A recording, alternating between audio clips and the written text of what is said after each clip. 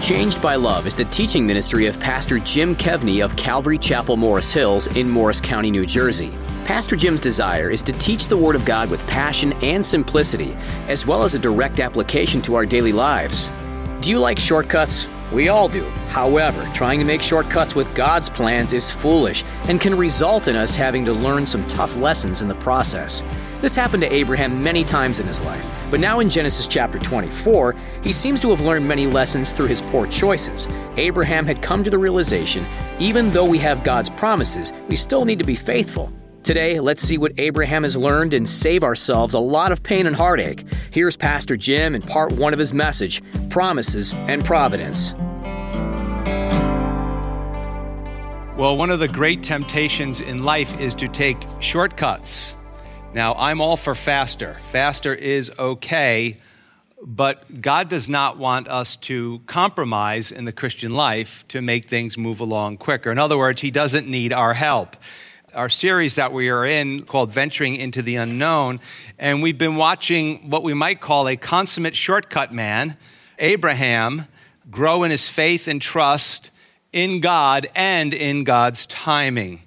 That came to a high point in Genesis chapter 22 when he was faced with the death of his son Isaac. Twice he said to his son Isaac, "The Lord will provide." So instead of him forcing the issue, he was ready for the Lord himself to provide.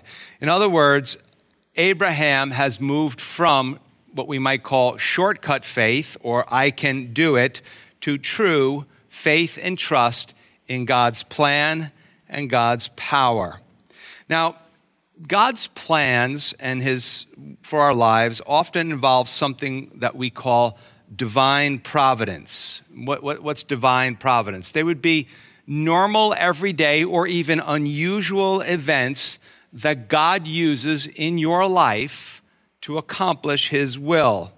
As we think about the promises of God, it's important to remember that trusting God includes, for a follower of Jesus, if you're not a follower of Jesus, we're glad you're with us, or we're glad you're watching online, but following Jesus includes entrusting ourselves to the divine providence of God. You know, some people will say, everything happens for a reason. Well, here you go. Now you got to say, really? Tell me about what that means to you, and I'll tell you about what that means to me. And so there's how you engage people in conversations about Christianity. Listen to them first, and then they will give you the opportunity to speak to them. Now, relying on God's timing and the way He does things is easier said than done, because a lot of times it takes a lot of time. How many of you like to wait? Just curious. Not a taker on that one. And we live in an instant, fast-paced society. And if something makes us wait, in this get-it-now world, if you got to wait, some smart guy will develop an app so you don't have to wait. But as we've said many times before, anything really worthwhile is time-consuming. Going to take a long time. So as we've seen, God promised to make a great nation out of Abraham. He promised to give him a lot of descendants. He promised to give him the promised land. He promised to give him a son through whom those descendants would come. And did that take a long time or a short time? A long time, a very, very long time. And finally, he got his son, Isaac. And so all these people would be born through Isaac. Now we have another problem. The problem was getting the son. Now the problem is he doesn't have a wife. So he doesn't have any kids of his own. Well, I'm going to just tell you this.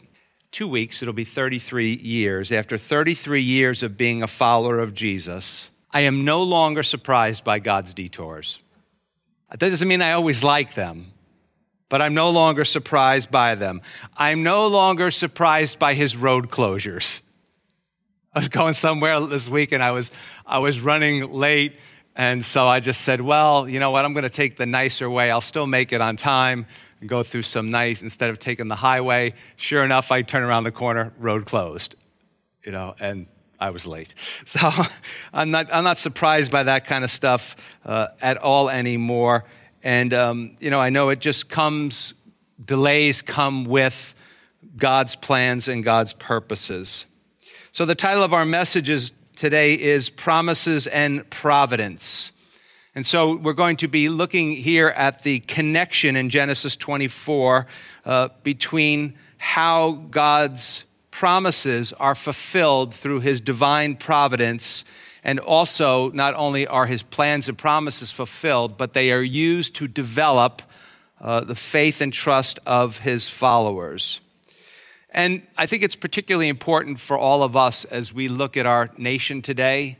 A lot of people are wondering, what is the future of our nation? A lot of people are wondering, what is the future of the church in America? We already know what's kind of happened in Europe. It's really not such a great situation. And so we wonder about such things. We wonder about what's the future of the faith of our children, the faith of our grandchildren for some of us. I think in that sense, as we go back 4,000 years ago, we find the Word of God as relevant today as it was back then. So if you're taking notes, there's three things we just want to point out today. Number one, God's promises call for our faithfulness. God's promises call for our faithfulness. They're not disassociated. It's not like you get a promise from God and you think, I can just go do whatever I want. No, God wants us to be faithful. Genesis 24, verse 1, now Abraham was old, well advanced in age, and the Lord had blessed Abraham in all things. Well, we saw last week his wife of over 60 years had died.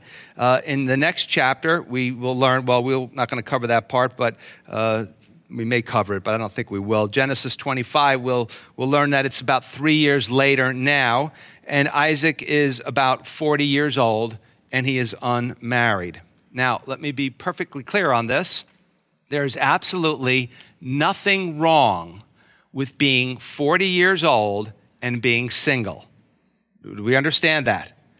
Some people think, it's better to be married. Other people think it's not better to be married.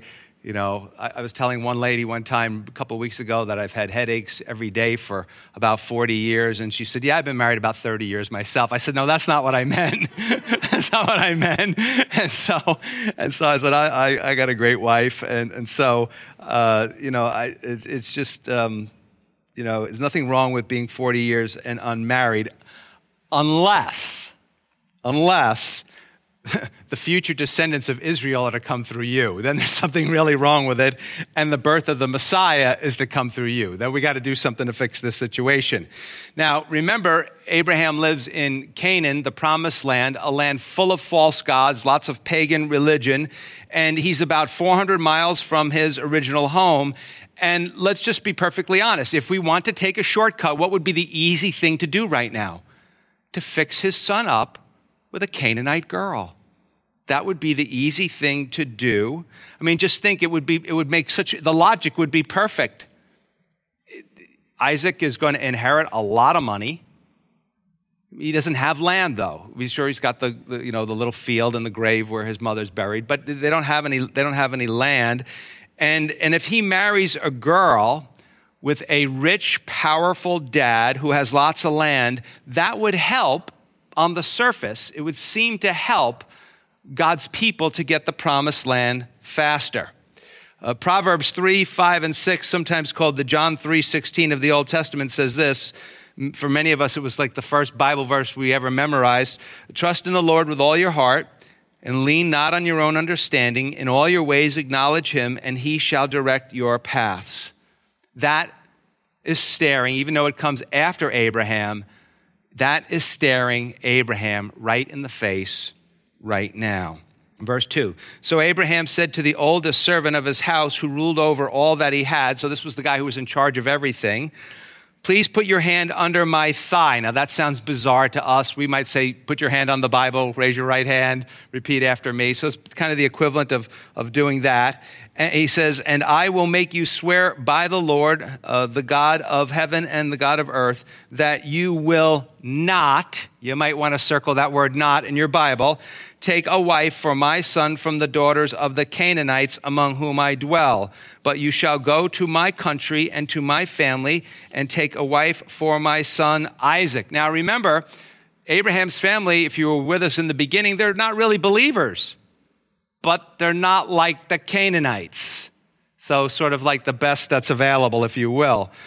And the servant said to him, perhaps the woman will not be willing to follow me to this land. Now, and then he says this. And this, of course, is in case, he comes back and whoever this girl won't follow him, and maybe Abraham's dead by then. He says, must I take your son back to the land from which he came? But Abraham said to him, beware that you do not take my son back there. So that's a flat out no. You're not going to do it this way. The Lord God of heaven, who took me from my father's house and from the land of my family, and who spoke to me and swore to me, saying, to your descendants I will give this land. He will send his angel before you, and you shall take a wife for my son from there. And if the woman is not willing to follow you, then you will be released from this oath. So if she doesn't come, you can't get anybody to come, don't worry about it. I'm not going to be mad at you.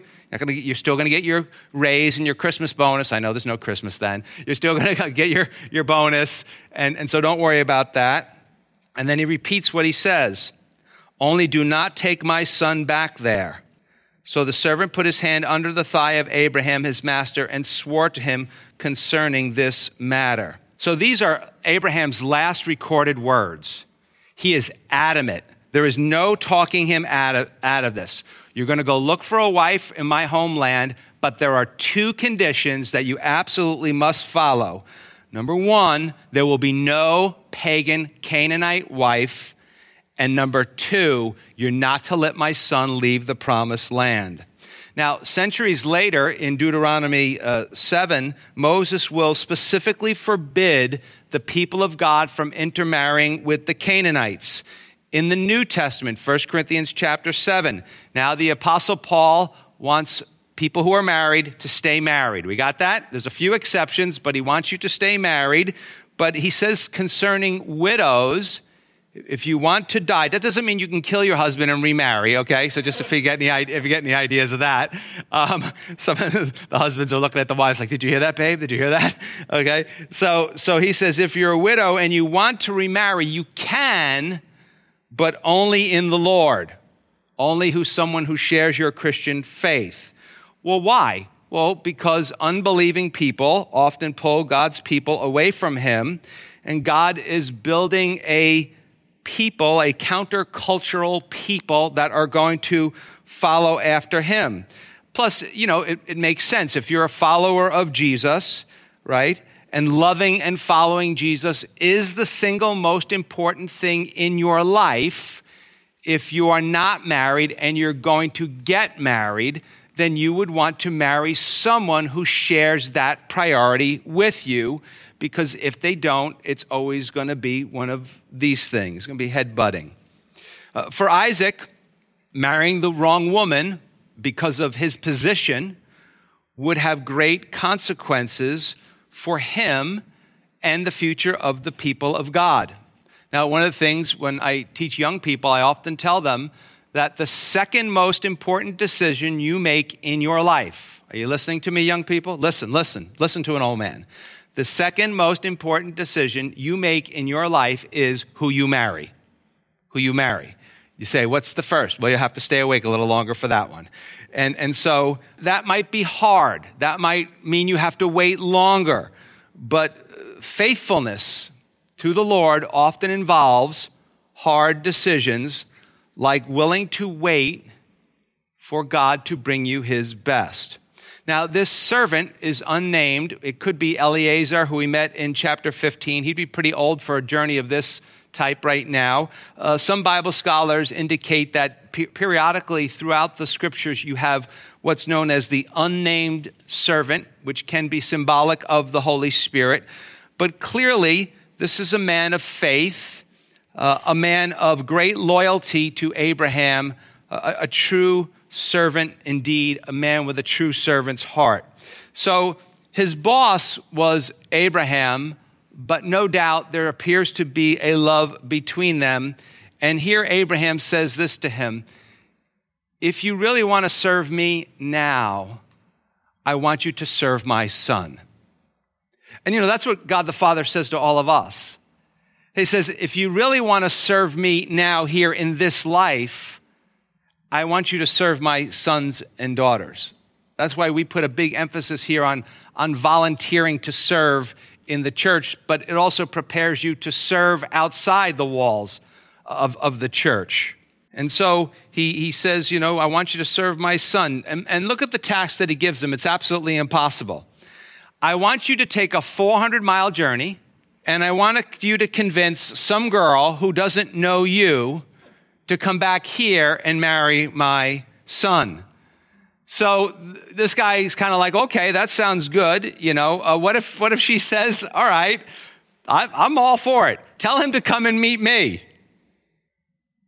Abraham says, no, he can't leave the promised land. God's plan is for him to stay here and for me to give it to him. And so it's okay if she says no. Don't worry about it. So what's going on here? I think there's a hugely important principle for all of us to see here. Basically, what Abraham is saying is this: don't focus on the results. The results are God's part. Just focus on being faithful. Focus on obeying the Lord. That's our part. Our part is to be faithful. God's part is the results. Pastor Chuck used to tell us, the founder of Calvary Chapel, do your best and commit the rest. And that's all you can really do. So what's Abraham saying? Indirectly, he's saying that God will fulfill his promises. If he doesn't do it this way, let's have faith knowing that he will do it another way. But we're not going to compromise. And in verse 7, really, it summarizes his faith and trust. He says to the servant, be confident of this very thing. He will send his angel before you. And that's the confidence we have as followers of Jesus, no matter where we are or where we are going, to know that God goes before us where we go. Our part is to what? Serve. Our part is to what? Open our mouth. God's part is what? The results. We are to be faithful. God is responsible for the results. Now that to me is such an important reminder in the midst of great difficulty and in the midst of an unforeseeable future. You see, the future for Abraham is still venturing into the unknown. He's going to die soon. What comes after that? His son, what's going to happen next to his son? He's still venturing into an unforeseeable future, but he knows this. He has finally learned this, that God is faithful and does not need our help. He's done perfectly well running everything without us. The world didn't need us to get here. Sorry to say it, the world's not going to need us when we're out of here. And God is faithful, and we are to be faithful too. And we are to remember in our faithfulness that God is with us and that God helps us and that God loves us. Well, number 2, God's promises require God's providence. God's promises require God's providence. A lot of different things have to come together. Verse 10, then the servant took 10 of his master's camels. Now keep that number 10 in the back of your mind. And also remember that only rich people owned camels. And he's willing to say, here, take 10 of them. And departed for all his master's goods were in his hand. And he arose and went to Mesopotamia to the city of Nahor. So that's about a 400-mile, 1-month trip, and it gets half a verse. A half a verse, that's it. And he went there. Why? Because the Word of God focuses on the God of the Word and the work of God. That's why you see in the crucifixion accounts, and they crucified him. You're like, that's it? You know, my pastor did a 19-part series on the horrors of crucifixion. You don't really get that in the Bible, because that's not really the important part. What was accomplished in the crucifixion, that's what is so important. And if you don't believe me, that half verse is the trip, and the next 51 verses, 51, apply to one evening and one morning.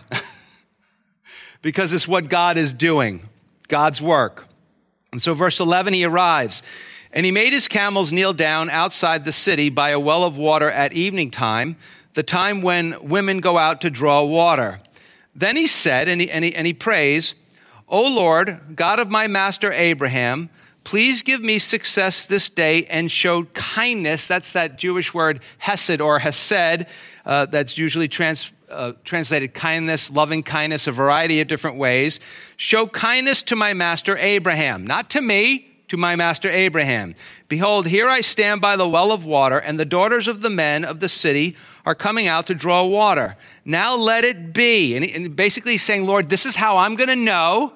Sometimes we call it throwing out a fleece. Lord, this is how I know I have met the right girl. Now let it be that the young woman to whom I say, please let down your pitcher that I may drink. And she says, drink, and I will also give your camels a drink. Let her be the one you have appointed for your servant Isaac. And by this I will know that you, he says, by this I'm going to know it's your divine providence. This I will know that you have shown kindness, hesed, to my master. So the servant is a man of prayer, and he prays for a sign. But notice the sign is not to strengthen his faith, although it will. He prays for a sign that it's God's will.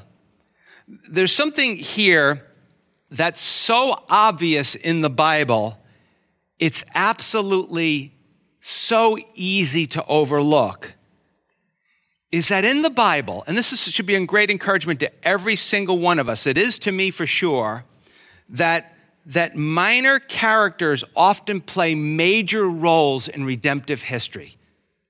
I mean, this guy, we don't even get his name. We don't even get his name. And he is playing such a major role in God's plan. Do you see that, friend? Do you see the possibilities of God using your life, as insignificant as you might feel, in his great plans? You know, this past week or the week before, a protege of Billy Graham's, often called the Spanish Billy Graham, Luis Palau, went home to be with the Lord.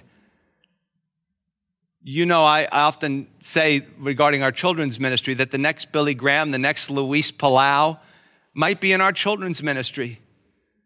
And you might be his teacher. And you might be able to say, oh, I remember when. You thought you meant no difference in that kid's life. In fact, you couldn't stand the kid. He was always running around, full of energy, talking. You're like, I don't know, there's something about that kid. I don't know whether it's good or it's bad. Sometimes there's a fine line with God's people. So God uses minor characters to play major roles. Loved ones, don't forget, the Lord delights in using the ordinary to accomplish the extraordinary. So everybody would look around and go, that has to be the Lord. That has to be. It couldn't be anything else. God does not need the best and the brightest. He's looking for the available who are willing to let God use their life in whatever capacity he puts them in.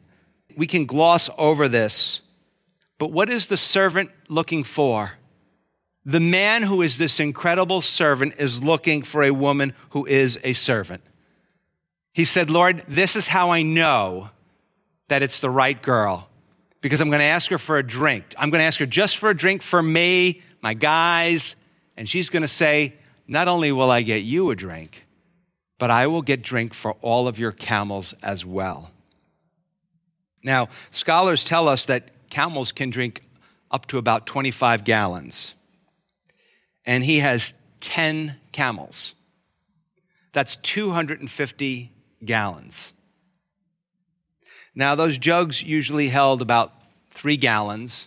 So let's figure about 25 pounds. How do you know that, Pastor Jim?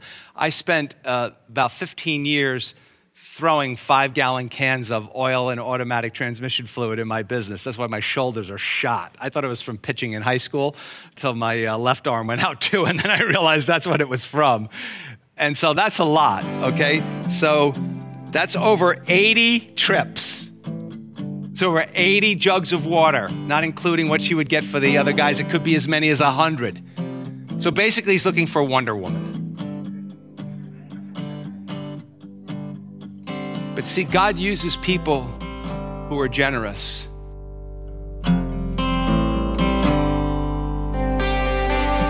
Changed by Love with Pastor Jim Kevney of Calvary Chapel, Morris Hills in Morris County, New Jersey. Changed by Love brings you the great hope of the gospel to equip you to reach others with this transforming message.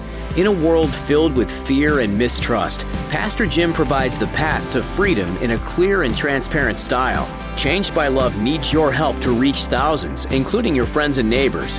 Find out the ways you can team financially with Changed by Love by visiting our website at changedbyloveradio.org or call 862-217-9686. Pastor Jim would love to hear your story and how Changed by Love has impacted your life or someone you know. Your encouragement goes a long way. Thank you for spending time with Pastor Jim Kevney and Changed by Love.